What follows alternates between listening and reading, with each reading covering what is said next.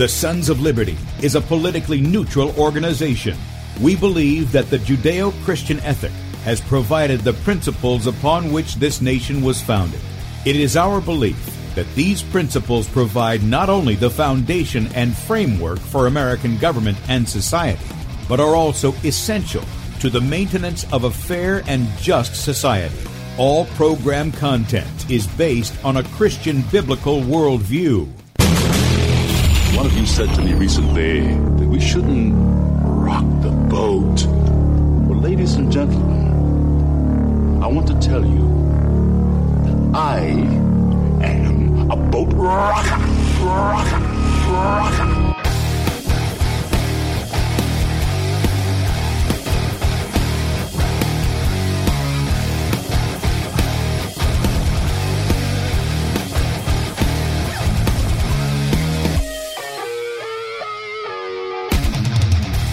Good morning, America. Welcome, Christians, conservatives, constitutionalists, liberals, libertarians, communists, Islamists, LGBTQ, RSTUV, WXYZ people, and anybody else I may have missed to the Sons of Liberty radio show here on Red State Talk Radio. I'm your host, Tim Brown, coming to you live from the U.S.-occupied state of South Carolina, the editor at sonsoflibertymedia.com, and for our Muslim friends, I'm the infidel that Allah warned you about. I hold to the book, the Bible, as the authoritative word of God. Glad that you guys have joined us here on Friday morning, and if you'd like to check us out online, please do so, sonsoflibertyradio.com and also sonsoflibertymedia.com.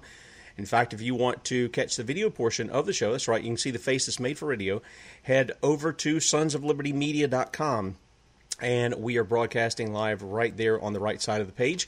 You can also check out that live video feed on my Twitter account at FPPTim. Our Periscope account is Setting Brushfires, as well as our Twitch account. Facebook is Bradley Dean SOL. YouTube channel is B Dean Sons of Liberty. Today we're going to do some tomorrow, but today is basically the last day into tomorrow sometime that we're going to be broadcasting on the Setting Brushfires YouTube. Hopefully tomorrow, by the time Bradley's on in the afternoon, we'll be back to B Dean Sons of Liberty on the YouTube. BeforeIt'sNews.com. We're on the front page right there. We appreciate Michael Roach giving us that spot there. And also DLive.tv at The Sons of Liberty. And if you want to follow our articles, obviously sonsoflibertymedia.com is there. But if you're on other social media outlets like Spreely, Gab, MeWe, Minds, and USA.life, you can head over to Sons of Liberty or Sons of Liberty Media on those outlets. And you can find us there. And by the way, somebody mentioned Parler. I'm on Parler as Tim Brown, but I will look to probably try to set up a Sons of Liberty. I'm posting to a bunch of things anyway, but I'll try to set up one for Sons of Liberty on Parler over the weekend or next week or something like that when I can get to it. All right, so we've got the topic for today is I've got a veteran on the line. Now, he's from the UK, and he aids veterans there with the PTSD and all sorts of things like that and tries to help them. And he's seeking not only to aid and unite veterans in his country, but across the earth here against the tyranny of COVID. Now, when we broadcast the other week, Saturday, it's been a week now, Mick spoke at the event there at Trafalgar Square. And I think we caught the end of his speech there because I was told by our camera girl that they were done and over with, and yet there was still a speech going on. So Mick is joining us this morning from the UK. We had a little problem with the video. I don't know why that is, but we got his picture up so you can see what he looks like. If you're watching via the video portion, if you're listening by radio, it won't make any difference. Mick comes from a military background, having served 30 years and retiring as a captain in the Elite Army Physical Training Corps in 2004. And while serving, he was responsible for the development and implementation of many special programs that are still used by the British military today. Mick's true passion is helping people to get to the next level in any area of performance that they find challenging, getting rid of blocks and achieving personal excellence in doing so. His inspiring energy has led many people through their journey of personal change, making transition less stressful and more attainable. Having coached international athletes, trained and mentored numerous international coaches in a variety of sports and adventurous disciplines, Mick's approach is one of creating meaningful relationships where people are empowered to learn and grow in such a way that they never have experienced before. He is the creator of Spectrum Performance and transition coaching techniques, and this approach has achieved some amazing results with elite athletes as well as more complex groups of people suffering from stress-related problems. Is currently supporting some large companies and sports teams involved in behavioral change. Helping people understand and develop personal resilience that converts into a consistent winning team performance is at the core of this model for change. It outlines the importance of performance linked to lifestyle and assists in creating more resilient people and therefore teams. And Mick, we want to welcome you to the Sons of Liberty, man. Thank you. Thanks for the invite. Yeah, sure. And it's a pleasure to sort of bridge the gap over the pond, as we say, right? That's exactly right. That's exactly right. And our mutual friend, Kate Shimarani, put us together, and you responded very quickly. We set this up in a matter of a couple of days.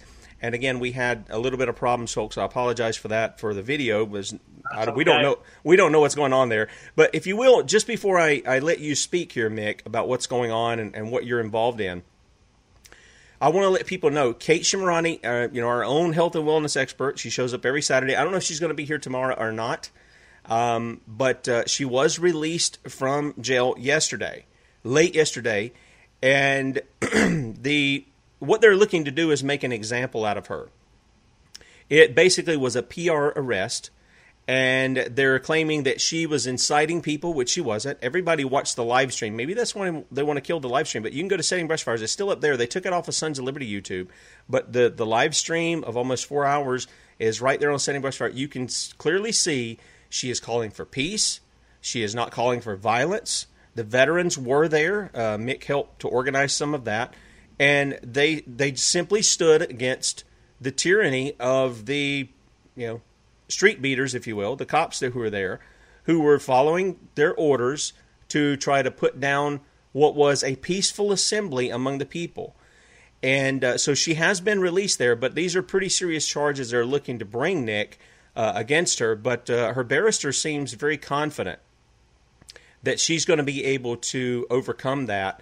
But it looks like that she's got a target on her back from this government over there, Boris Johnson, and failing to uphold the law, much like they're failing to uphold the law in Australia. We talked with a gentleman down there who was organizing a protest, and they were shutting them down for wanting to organize a peaceful protest against the tyranny, the COVID tyranny, the lies and the tyranny that come from there. And so you're a part of doing that too. But before we get into that particular aspect of our conversation this morning, I gave you that introduction, but can you kind of break that down sort of in your own words as to what it is that you're involved in now, especially dealing with some of your veterans there in the country of Britain that we talked about the other day? Yeah, absolutely. In reality, and it's interesting that you put my photograph up, when my drill instructor first met me, he said that I'd got the kind of face only a mother could love. So he made me feel very much well at home before we started. Of course, I've got a military background, and within my CAT badge, there were only, when I joined, about 330 of us throughout the whole of the army.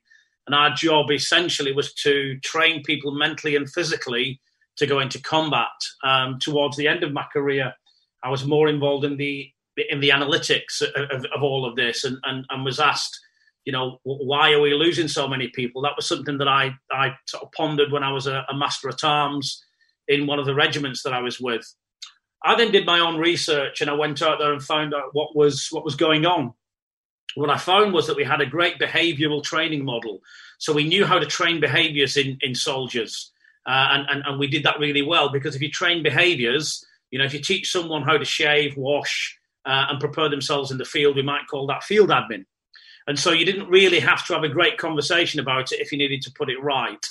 So we had a great behavioural model. We also had a great thinking model. But where we floundered was with the emotional model. And what really came to me, Tim, was the fact that we didn't really have any way of supporting someone emotionally through the journey from being a civilian to a soldier. And then even within this, even when you became a soldier, I thought that basic training was quite tough until I then decided to go into the corps that I went into. And actually, it was a walk in the park, comparably speaking. But really, what I then found was that when we send people on ops and they come back from ops, or when people start to leave the military, all of this requires a transition. And there was never any emotional system that helped somebody change their mindset so that they could make that transition. I was then training in lots of military rooms, and people were presenting things like nightmares, flashbacks. They were presenting anxiety. They were presenting emotionally related issues.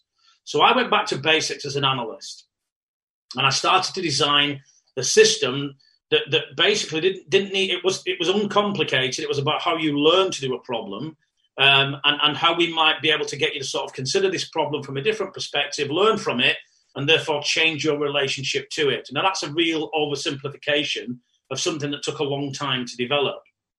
And then, as any analyst would do, I then decided, well, I could actually just be a legend in my own naffy break, So what I then did was I thought, well, I'll run some research alongside this. So I put some instruments alongside it, measuring PTSD, measuring depression, measuring all of the comorbidities that went with this. We then ran our first pilot at the Royal Marine Commando Training Centre, Lympstone, in 2006 for 6 SF veterans, essentially, and a couple of police.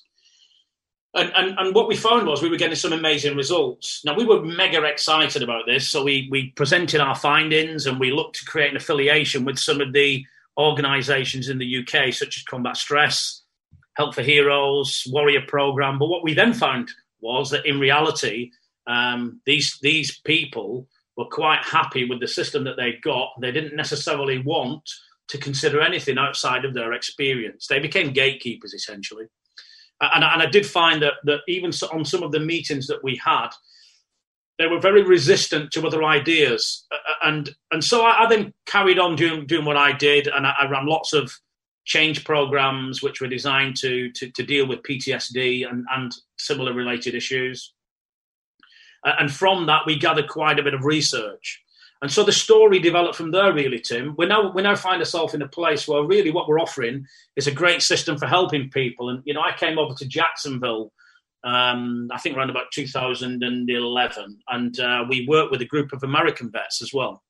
And since then, I've worked with a few American vets individually. But of course, the one thing that we found was that results speak for themselves. So whatever we've done has always been results focused.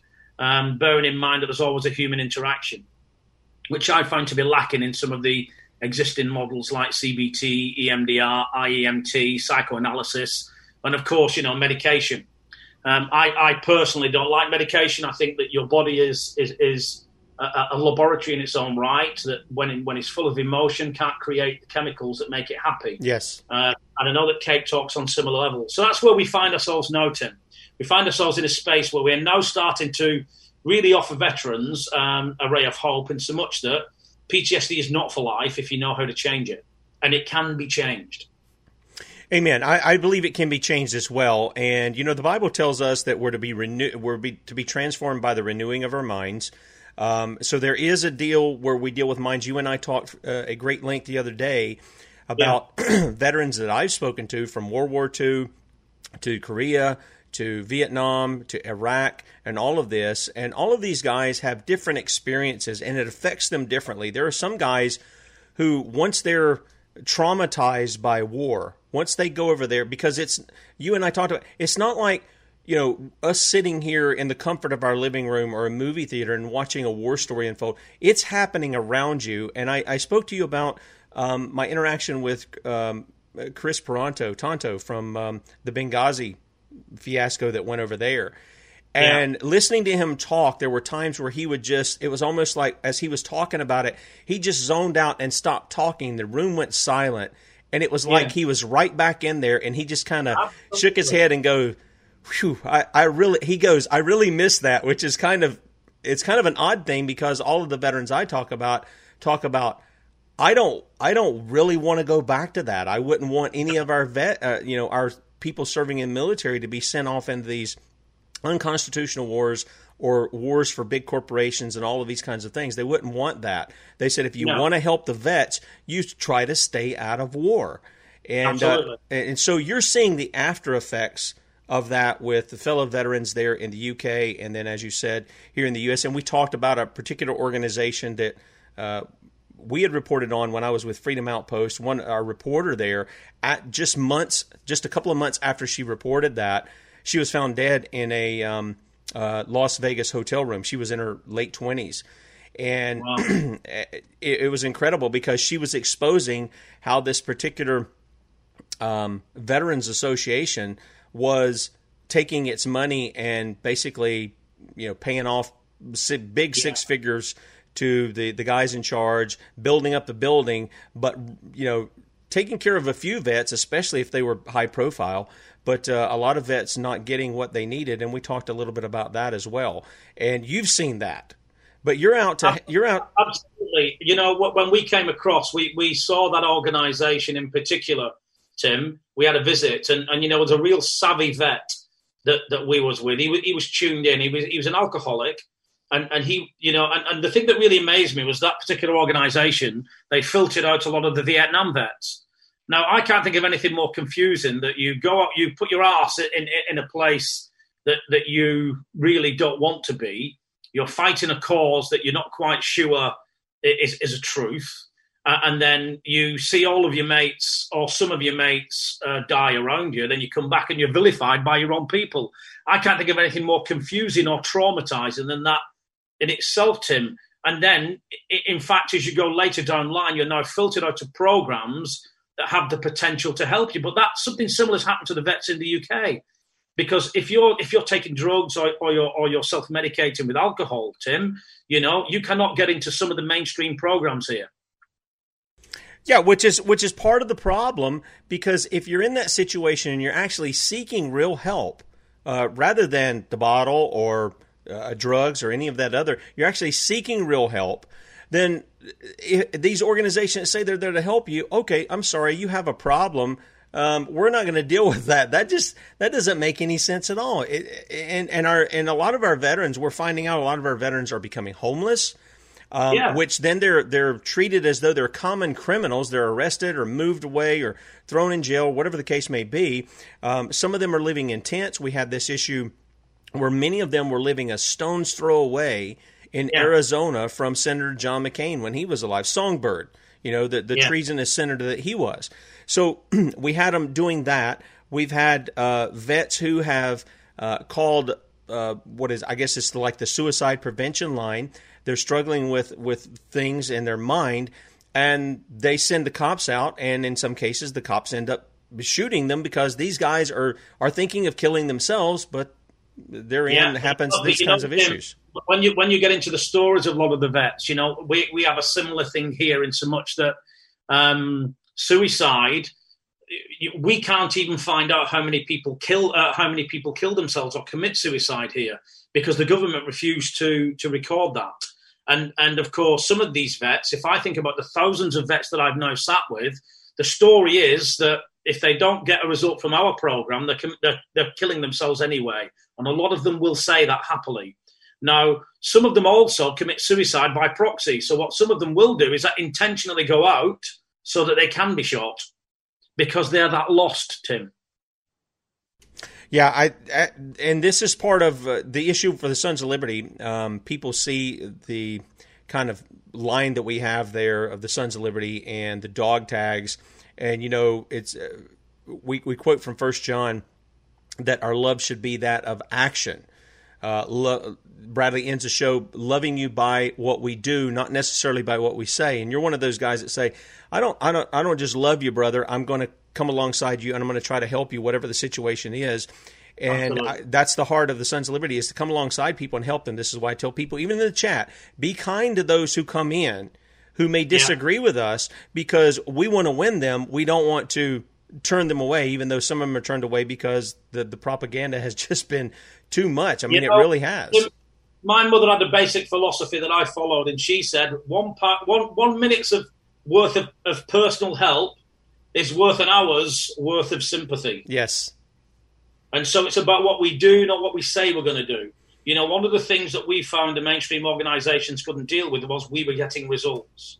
I was present at a meeting at Portcullis House, which is right next to the to the House of the Parliament. And in that room, we had all of the top people involved in mental health. Now, of course, being a veteran, veterans are probably some of the most difficult people to deal with because they generally will ask the questions that other people will avoid. Yes.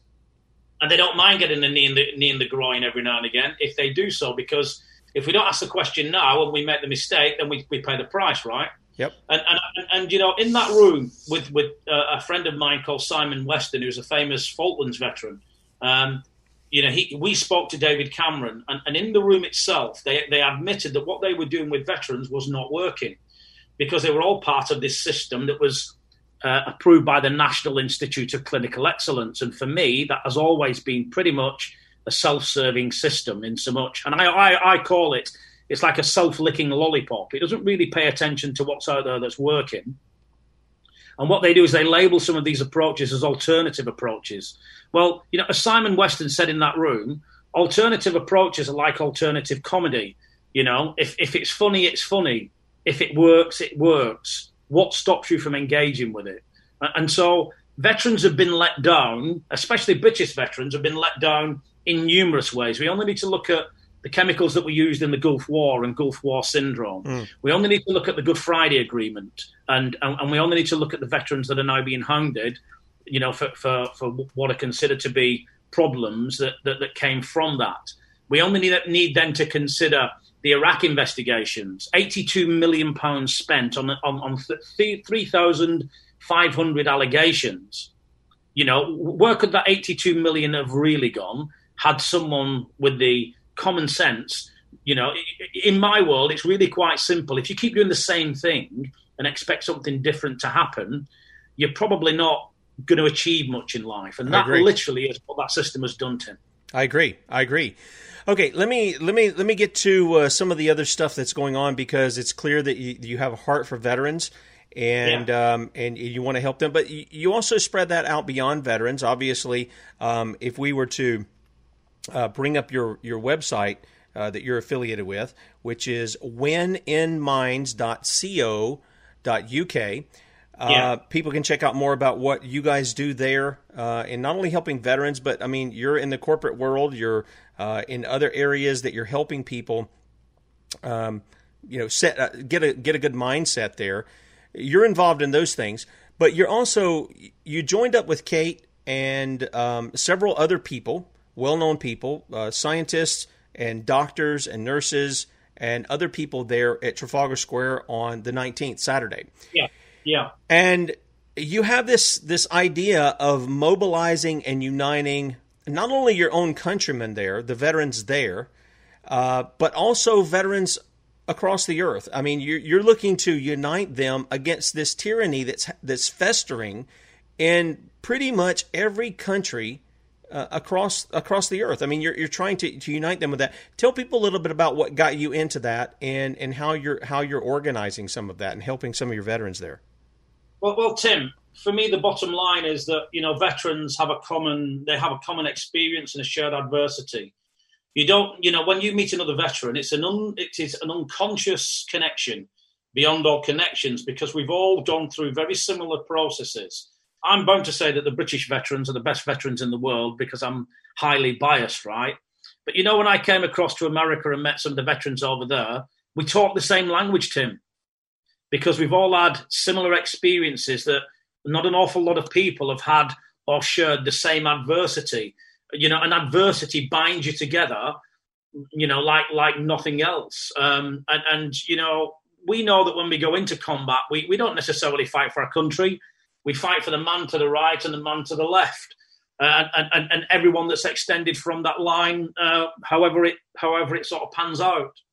So from my perspective, I was really worried about how COVID and this diminution of civil liberty is impacting on communities as a whole, because we don't discriminate. As far as I'm concerned, I have helped more women that have been raped and traumatized and brutalized, and we've helped young people. So we open our gates to anyone that needs help. But my main focus at the moment is on veterans, purely because, you know, veterans are a force to be reckoned with. They won't shy away from a situation. but equally, they'll also be peaceful. We've had enough war, Tim. We don't need any more war. War never resolves anything. War breeds war. It's as simple as that. And let's face it, we've done the bidding of other people for a long time. I don't see too many politicians, children, in war situations. So from my perspective, I'm saying that we are a collective voice. There are about 4 million veterans in the UK.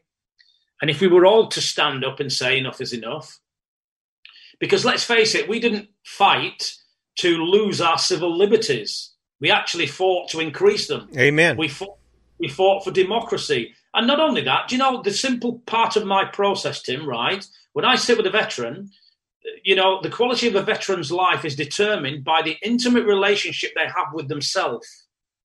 You know, and a lot of the questions that I ask uncover all the things that have been lost, if you like happiness and love. And all I'm simply helping them get back to is their own loving connection to themselves, because when they start to see and feel that, the people around them can also see it, feel it, and relax around them. You know, great relationships are created by a number of things, and one of them is safety. How many of our vets feel safe? And this COVID-19 situation has created a lack of safety, and it's been ramped up, Tim. Why would we not want to be safe? You know, so safety is one of the fundamental elements of any relationship. And then when we're safe, we can be honest. If we can be honest, then we can get creative. Amen. Yep. And, you know, when we sit with a veteran, that's what we look to create. And it respects the fact that a veteran really has their own perspective. So, you know, having had that journey and understanding that that's our driving force, that you know, we've got to get back to a level of inner peace, inner love, inner calmness. And I've been in some high security prisons, Tim, and worked in those prisons. And if you do not believe in anything that is greater than yourself, those are the guys that struggle the most. Yep. So, you know, am I a Christian? Yes, I am a Christian. Am I a practicing Christian? Well, if I treat people the way that I would like to be treated, and I consider myself to be that type of person, if that means I'm a Christian, then fine. I'm totally okay with that, because for me, we've had enough violence. And so getting veterans to stand up as a force for good and a force for peace, for me, is the only way you can come out of one of these situations. Because the alternative to that is complete chaos. You know, we should never be losing connections with police people. I can't imagine a democracy without a police force. You know, our police force in the UK, if you look at the definition of a policeman and you look at what a policeman was trained to do, they were trained to be autonomous. They were trained so that they could spot when someone was breaking the law, and that they could apply a model that dealt with that in a balanced way. When we were at Trafalgar on Saturday, bearing in mind that I'm a personal safety and public order trainer, and I'm home office trained in that respect, I didn't see any threat or law breaking as part of the demonstration. I saw brutality coming from a police force. Yes. Now, I couldn't work out where they were applying the model that they're supposed to follow, which is about de-escalation and not escalation. And it was more of a PR thing than it was anything from my perspective. So why veterans? Because there's millions of us. We are fearless. We've been tested before. We can love as much as we can fight, and we find a balance in that. For me, a great warrior is a warrior that will stand up in a space of love and defend those that cannot defend themselves. Well, that's exactly right. And, you know, you were making mention of the issue of Christianity. You know, that a Christian is someone who believes that Jesus is Lord, that he gave himself for sinners, that he died in the place of sinners in order to save them, just to clarify. And then as a result of that... and as a result of that, you know, he transforms men to where we do want to love God, we do want to love our fellow man, and so the law, you know, you were talking about democracy here. A lot of people use that term. You know, our founders rejected democracy, but they established a republic because it wasn't mob rule. It was, here's what the law is, and if I'm not mistaken, that's really how Britain is set up too. It's the law that's supposed to rule people, not a mob rule, but the law. And so veterans, you know, Titus has made mention that, you know, our countries are really fighting in some way for either corporations or the United Nations. And I tend to agree with that. And I liked how you put it, because we talked about this. almost every, especially Vietnam veterans that I've talked to who would even tell me their story. Many of them don't want to talk about it, but they'll tell me their story. They say, we weren't fighting for a country. We were fighting for each other to try to get each other back home. And that really struck me because here were guys that realized that in the midst of what they were doing, this isn't about freedom. This is about me making sure I get home and the guys who are next to me get home. And that's how they saw him. And I think that's why there's such a great title there, Band of Brothers. And you were making mention of the things that veterans go through, similarly, though they might come from different countries, that there's a bond that's there, like you said, that's unsaid. When you meet a veteran, that veteran, if you're another veteran, that veteran has went through very similar things to you, some more than others, but there's a camaraderie there. There's a brotherhood, as it were. Now, when you're helping some of these guys there at Trafalgar Square, there was a lot of veterans who were gathered there. Kate was kind of joking. She said, "I'm honored that the veterans have sort of made me their face, to stand up and to do this, and then they're coming and supporting her." What were you doing there as far as helping the veterans with what was going on? Because as we were doing live broadcasts, I would see Kate say, "Okay, we're here peaceful. The cops are moving in. Turn and face them." She didn't say strike them. She didn't say be violent. In fact, she said the exact opposite of that. And a lot of that front line was not just the citizens coming. A lot of it was the veterans who were there. Can you enlighten the people as to what was going on at the time? I mean, I wasn't really involved in that element of it, to be honest, Tim. I was there mainly as a speaker. That was my sort of inaugural moment, really, because Kate had already agreed with our other agencies what role they were going to apply. And we also had some guys from the football fraternity that offered to lend a hand. So what did they provide? Really, the veterans just provided a very strong line of passivity from my perspective. There was never any suggestion, and I can tell you now, Tim, right? I would never, ever, ever lead a group of people into a space where we were going to lose a person, and it was because of what we'd organised. I would never be party to anything like that because become responsible for the safety of the people that you're leading into that space. And if you expect or anticipate violence, I simply wouldn't go there, Tim. Yes. Because, you learn this much as a veteran. The more you fight, the more fight is created. Why would you want to create that? And I understand that at some point, we have to make a show of strength and all of these great shouts, but it just simply doesn't work in that way. For me, war creates confusion. And from that, it's no surprise to me that even in Trafalgar, that the police literally tried to disrupt and tried to attack and break up the rally.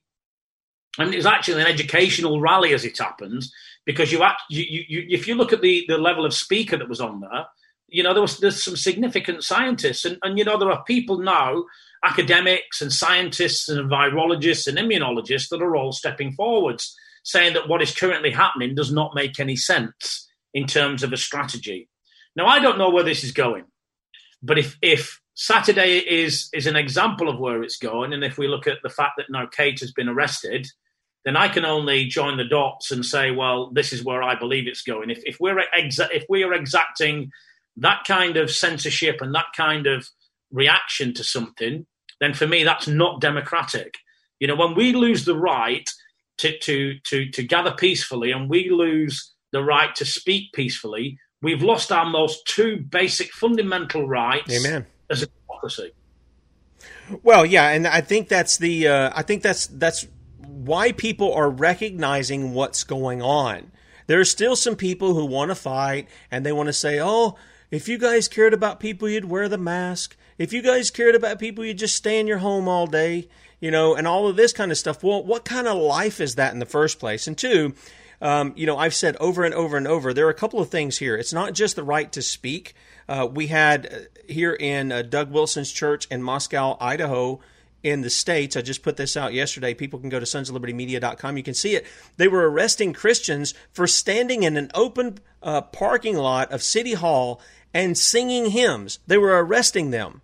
They didn't have masks on and stuff. And it is a tyranny. It's an encroaching tyranny. And if the people do not push back against it, and, we talked about when the police in this, they're the guy, it's not Donald Trump, it's not some congressman or a senator or your mayor or governor who's going to come to your door or come arrest you. It's going to be the guy on the street. And absolutely. If we don't, yeah, go ahead. Which is the biggest challenge, Tim, because, I've been involved in the behavioral conditioning of people. So I can recognize behavioral conditioning when it happens. But what happens is the government are very clever, because what they do is they get people to connect with the intention, and the intention makes you blind. When somebody starts to tell you something that it's for your safety, people naturally want to feel safe. Yes. So what they do is they connect to the intention. And the government are pretty good at putting out propaganda that basically suggests that this is the intention of what they're doing. Now, you see, so if the intention is to keep you safe, all you need to do now is create a narrative, and that's what the government did. Now, what they also did was, so then the next step is to censor anything that goes against the narrative, and that's what we've seen on YouTube, Facebook, and Google, on other platforms. Now, the next thing to do is to remove your identity. And if we actually cover your face up, which is the mechanism you use to communicate with people, you can't even hear somebody's true voice from behind the mask, Tim, because their voice changes. Yep. So you're even filtering out what you're used to. This is not designed to create connection. It's designed to do the opposite. And by the way, if we now start to punish or reward you, then guess what? We create conformity. So, you go to any space where people are being punished, conformity is one of the key things. Go to prisons. You can see it, behavioral conformity. And if you behave well, we'll put you on the incentive scheme. And depending on how well you behave, we will incentivize you accordingly. That's a mechanism for conformity. Now, if we shame you, we're just reinforcing conformity. And if we punish the group that are being good because of the group that are being bad, we create even more segregation. And let's just spread some fear, and let's use emotional blackmail, like you're going to kill your grandma if you go home when you've got COVID. When in reality, if you look at the statistics, if you look at the rate of deaths at this moment in time, and you even ask one of the politicians to explain the R factor, they can't even articulate that. And, hey, Mick, you guys have a prime minister who doesn't even know how to brush his hair, man. I mean, what's he doing out there telling people, what they can and can't do as far as how far apart they should be, if they should wear a mask, if they should do all this stuff? You got a guy who can't even brush his hair. We have politicians who don't even know the first 10 amendments to the Constitution, to the Bill of Rights in our Constitution. Yeah. They don't know the 10 Commandments, yet they claim to be Christian. So we have all of this kind of stuff, and you hit on something that one of our forefathers said, and that was, the people who are willing to give up their liberty for security or safety deserve neither.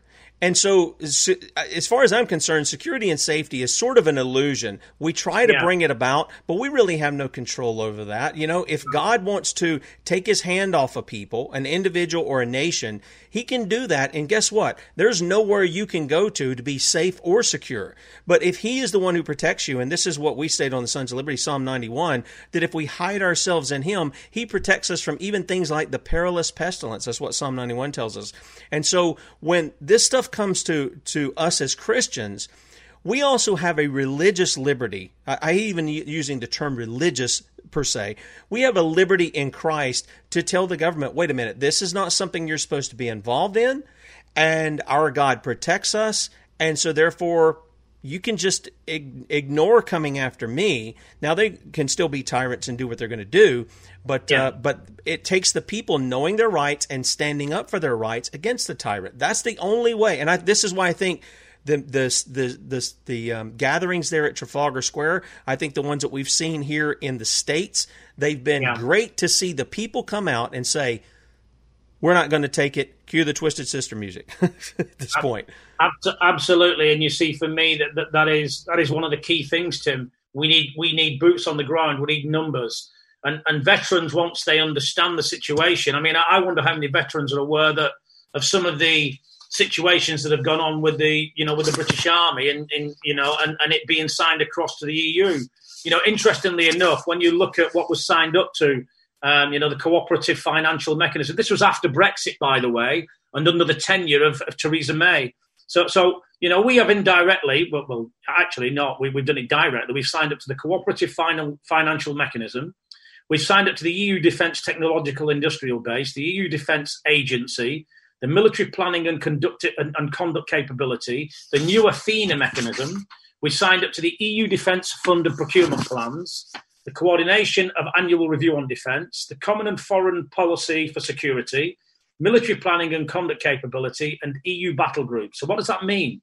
So Ollie Robbins, Alistair Brockbank, and Angus Langley, who are all civil servants, have done this in the face of 17.4 million people voting to leave the EU.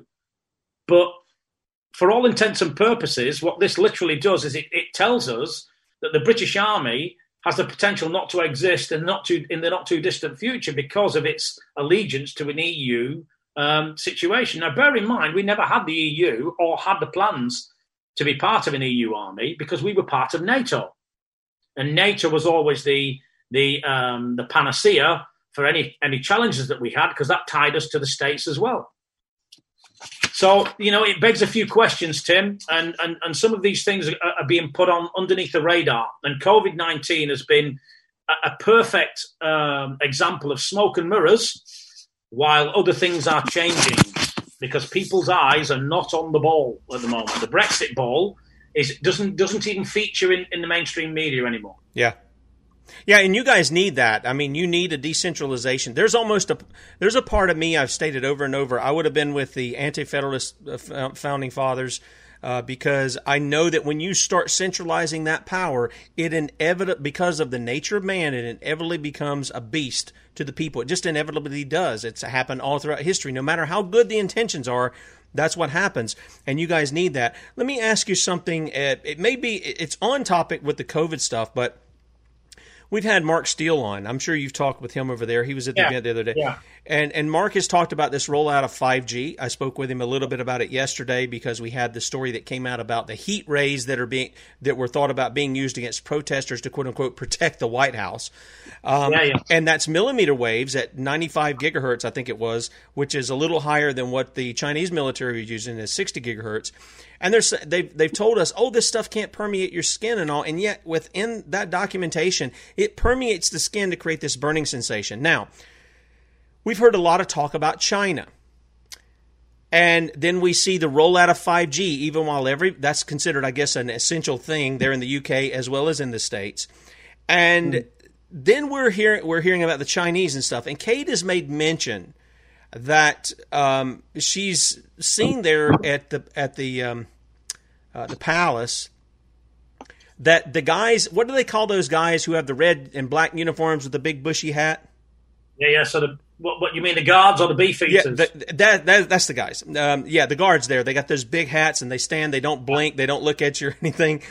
The guards. Yeah, absolutely. Yeah. She says a lot of those guys are not there, and that she's seen some of these guys. I don't know how to present them. Gurkhas. That's the cigar that they look like Asian guys who are there, and there's a large Chinese faction of people there, as well as there is in the States. They migrate together. Many of them are military age and such, and so. There's been some talk that both in our country and the UK, there is an issue to where there's going to be, for lack of a better term, I don't even know invasion is a good word. Many of them are already there. They're waiting to be activated, as it will, because of Chinese interests both in the UK and the United States and some of the pushback on certain things that are going on. Yeah. What do you know about that? And do you see that as part of what COVID is doing, is getting our eye off the ball? And all these other things are taking place right under our noses? Well, I think there's certainly things that are taking place right under our noses. I don't know anything about stuff that Kate talked about, and I will never speak on anything that I haven't personally experienced or believe in myself. And I know that Kate has her own sources of information, as does Mark Steele, and I'm not a specialist in either of those areas. What I can do, though, is I can follow language, and I'm very, very good. When I think about my background, I'm a linguist on a number of levels and can spot language, and I can tell you whether someone's lying. I used to train the police and the customs officers to spot people who are telling lies, and so that they could catch smugglers who were smuggling drugs into the country.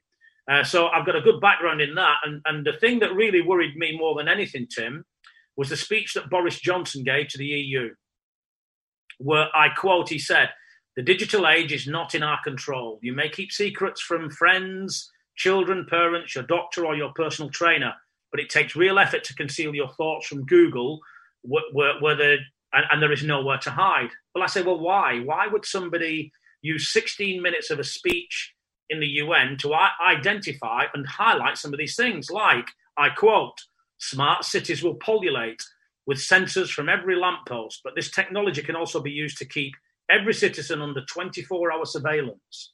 Why would you say that when you are part of a democracy? "A future Alexa will pretend to take orders, but will be watching you in future.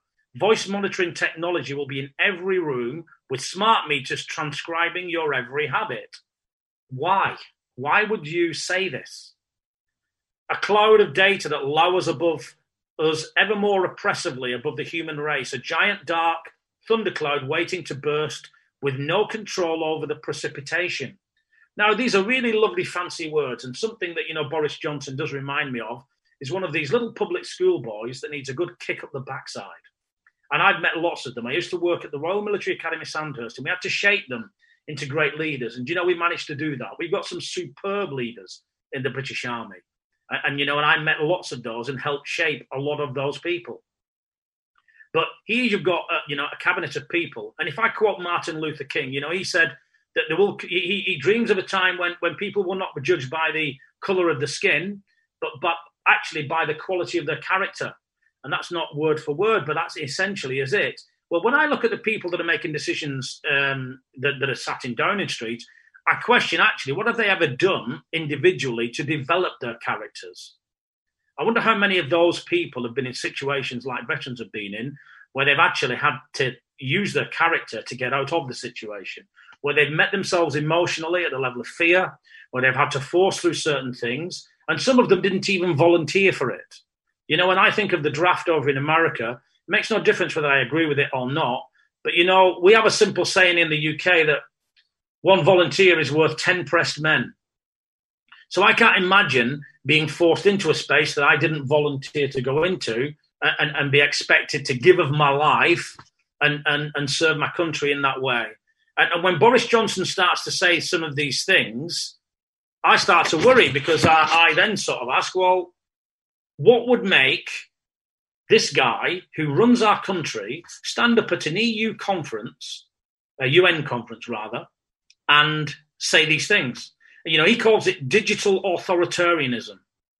And he says it's not the stuff of dystopian fantasy. It is an emerging reality. It is capable of both good and bad.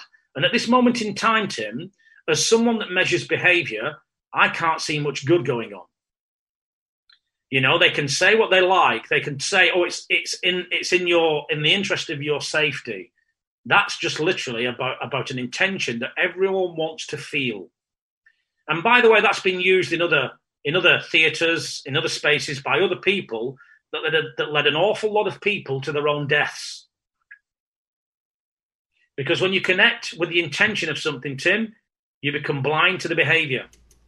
Yeah, well, that's true. Some of the things you're talking about, I had Michael Rechtenwald on the show. His book is called Google Archipelago and the Digital Gulag and the Simulation of Freedom. And it was a fascinating talk because we had already been reporting on some of the things like social credit scores, some of the censorship that was going on. I mean, what we're seeing, I know it's happening in the UK, even though I'm not there, because Google has become worldwide. Most people still don't even know that Google was a startup from our own CIA. It was unconstitutionally funded with about $15 million from CIA front group, and the Q people will like this, called NQTel. And they did it as a startup. A lot of that CIA front group, the guy who was over that, dispersing all that money unconstitutionally, your money, America, to start up places like Google that are censoring you through Google and YouTube and the other alphabet stuff that they got going on. That guy went and I think he gave $12 or $15 million to Facebook in their startup. So all of these things they have this fascist kind of view, because even within these organizations, they have offices for the CIA. They have them for the FBI. And this is how they have access to your information on those platforms. And they're using it against the people. So what is the conclusion that you come to, Mick, when Boris Johnson says this and you say, why would he say that? What's the conclusion that you come to? Well, he tells you. You know, when you what a lot of people do when they hear someone's dialogue is they often compare it to their own world and then change it to fit what they want to believe it fits. I'm not like that as a linguist. I literally listen to what someone says and I take that literally, because in my world, you have to take that literally, because if you don't do that, you then don't deal with the problem because you imagine things into it. Does that make sense? It does. But there are times too. Let me give, for instance, some people will quote Charles Finney. He was a preacher in the United States more than 100 years ago, and he'll talk about atonement, and he'll talk about law, and he'll talk about all these kinds of things. But he has a different definition of atonement when he speaks of it. He does not believe that Jesus really died for anybody, and so when you hear it, if you're a person that actually believes in the biblical view of the atonement, you'll put that definition in there. But he means something different. So are you saying something like that? Or are you saying, I'm just going to take his words at face value, regardless of what he does? Or how are you presenting that? Because you see, what you learn in the world that I've been in is you learn to check whether someone is congruent or not. So when someone starts to tell you that we're entering the digital authoritarianism, you then, I say, well, okay, so that's what he said. Now, what are we actually experiencing behaviorally? Because what a lot of people do is they listen to somebody's language and they get pulled in by the language, but they don't actually watch what is physically going on. That's what I'm talking about. Yep. Yeah, what is physically going on is the reality. Yes. What you want it to be or what you imagine it to be is your imagination. Right. So if I want to know whether someone's reliable, I say to them, should we meet at 4:00? And if they say yes, and they don't meet me, then there's a good chance they might not be reliable. Right. Does that make sense? Nope. And there might be 50 reasons why that person didn't turn up, and that's open to whatever imagination you want to put into it. But the fact is they didn't turn up. Yeah. Well, I think this is something that we've said over and over. James chapter 2 tells us that the person who says they have faith, James says, you show me your faith by your deeds. Don't tell me what you believe unless you do it. And he says, I'll show you my faith by my deeds. If I believe God has said this, and this is a good thing, and this is loving my neighbor and loving God, then I'm going to do what God says. If I say I believe that, but I don't do it, then I'm a liar. I mean, there's just no way around that. Mick, we're coming up against the end of the show here. And one of the things I want to do is give you a chance. Tell people, if they're interested in what you're doing and getting in touch with you, tell people where they can find out more about you. Well, if they want to find out more, I mean, my site is quite a general site in so much that we do help pretty much anyone.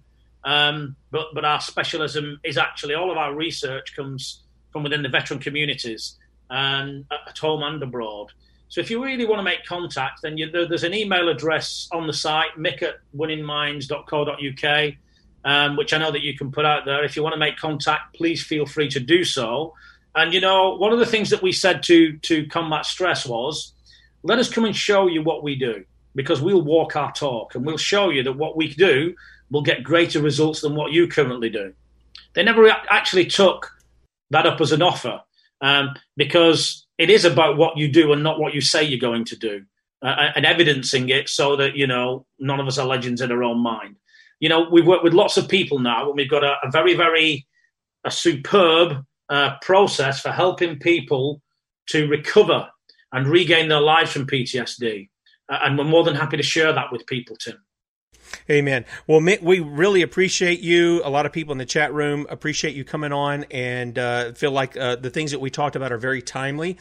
and appreciate even though, you're across the pond as it was, I know there's a lot of people who are appreciative of your service and also what you're doing right now.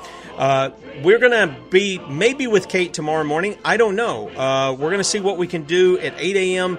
on Saturday right here, same bat time, same bat channel. Catch us then. Until then, see ya. Take care, Tim. You too.